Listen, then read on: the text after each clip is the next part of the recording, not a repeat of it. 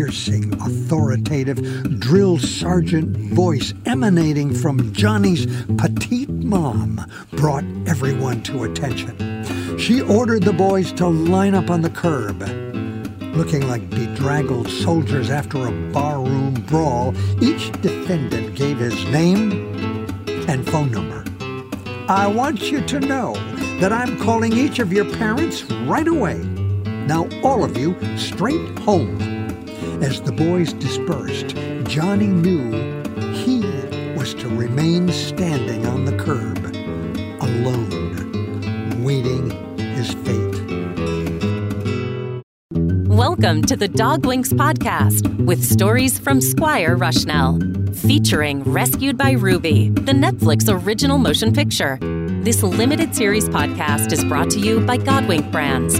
Visit dogwinks.com for more information. Now, here's the Godwink guy, Squire Rushnell. The scraggly black mutt with white patches, a collie mix, peeks from the cardboard container, just able to see the bottom half of a boy.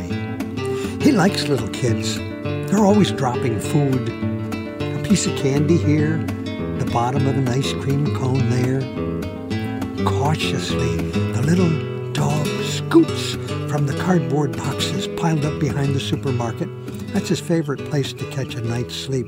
And he rubs up against the little boy, who promptly reaches down and strokes him. Ah, that feels good.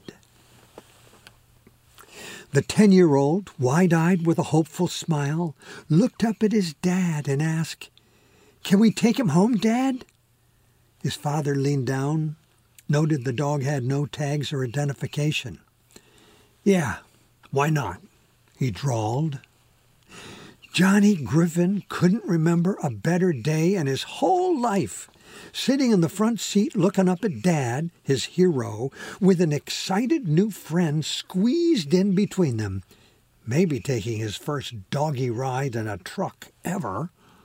What could top this? As he thought about it, Johnny now had two best friends, his new dog and his dad. Of course, Dad was a best friend to lots of people. He was an actor who played bit parts in dozens of different TV shows, and that's probably how he got into the habit of greeting friends with a warm, tough guy hug, sometimes even a kiss on the cheek, or saying, "I love ya." But when Dad was at home, he was just Dad, a nice man who liked to express his love for people. "What are we going to call you, little guy?" Dad was now stroking the mutt while he drove. "What do you think, Johnny? You got a name for him?" Johnny wasn't sure. His dad then smiled. "I got an idea. Remember how this little guy scooted from those cardboard boxes? Let's call him Scooter." Johnny grinned in agreement. From then on, Scooter was a member of the Griffin family. That little rascal lived up to his name, too. His dad would build an escape-proof enclosure, and that inventive little mutt would always manage to scoot off. But he always came home in time for supper. Scooter was never what you called a one-person dog. He was a loyal, affectionate friend to every member of the family, a trait he must have picked up from Dad. On his 13th birthday, Johnny had no idea he was about to learn one of the biggest lessons of his life. He was sitting on the porch with 6 of his pals eating ice cream cones. Scooter lies on the porch, carefully studying the boys as they eat their ice cream cones. They're talking amongst themselves animatedly. Scooter's hope against hope is that one of them will slip and drop his cone. He's poised, ready to take advantage of that misfortune. But as they begin to argue about something elevating their voices, the little mutt tilts his head as if to say, "Hey, hey, hey, pipe down." The boys were getting into a "my dad could whoop your dad" argument. It was gathering steam just when a burly Italian man strode up the sidewalk, climbed the porch steps, and knocked on the front door. The boys stopped talking as they looked the man over. The screen door swung open and John's dad burst out, "Benny, good to see ya." He then grabbed Benny, giving him a bear hug and a kiss on the cheek. Scooter looks on as every one of the boys shifts his eyes to Johnny like a slow burn in a movie. He sees Johnny return their looks with a tight-mouthed scowl. Benny and Dad went in the house. Then one of the boys mockingly blurted, "Your dad's no tough guy, he's a sissy." Johnny's reaction was instantaneous, a pop in the mouth. Scooter jumps up to all fours, alertly watching as things escalate into a free-for-all with the boys throwing punches, rolling off the porch, into the dirt, yelling dare words and swear words. "Boys!" A piercing, authoritative, drill sergeant voice emanating from Johnny's petite mom brought everyone to attention. She ordered the boys to line up on the curb. Looking like bedraggled soldiers after a barroom brawl, each defendant gave his name and phone number. "I want you to know that I'm calling each of your parents right away. Now all of you straight home." As the boys dispersed, Johnny knew he was to remain standing on the curb, alone, waiting his fate. His dad came out of the house, wearing a tough guy in the movies face, and ordered Johnny to go into the backyard and wait there for him. Keeping his distance, Scooter watches Johnny sweat bullets for a long time, maybe a half hour. The little dog just lies on the grass, waiting, watching to see what's going to happen next. Finally, Dad came into the yard and spoke evenly. "Why were you guys fighting?" Johnny stared down at his sneakers. He brushed one foot back and forth across the grass before responding. "It's all your fault," he snapped. Scooter lifts up his body, scooting back a few steps, out of harm's way.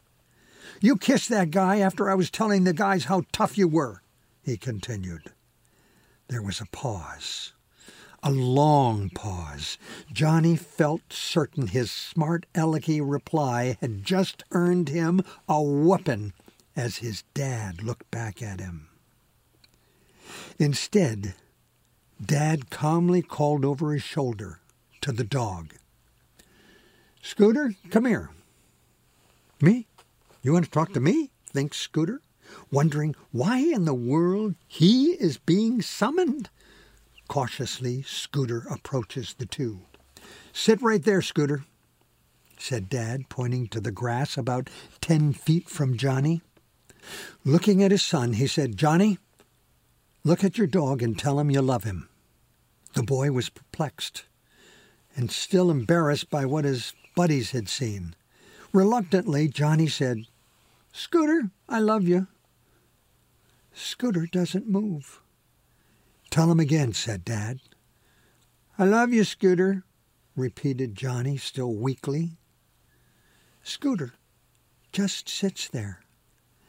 "Now," said his father, "kneel down, call the dog over, hug him, and tell him you love him." Johnny obeyed. Kneeling down, he said, "Come here, Scooter." Scooter bounds to Johnny, wagging his tail and licking his face. "Son," said Johnny's dad, grasping him by the shoulders, "love isn't something you say, it's something you do." Looking into his dad's eyes, Johnny's lips were pressed together, quivering, trying to hold back the tears that were threatening to erupt. "Humans and dogs are just alike," Dad continued. You can tell someone you love them all day long, but it's when you reach out and touch them, showing affection, that's when they really know it.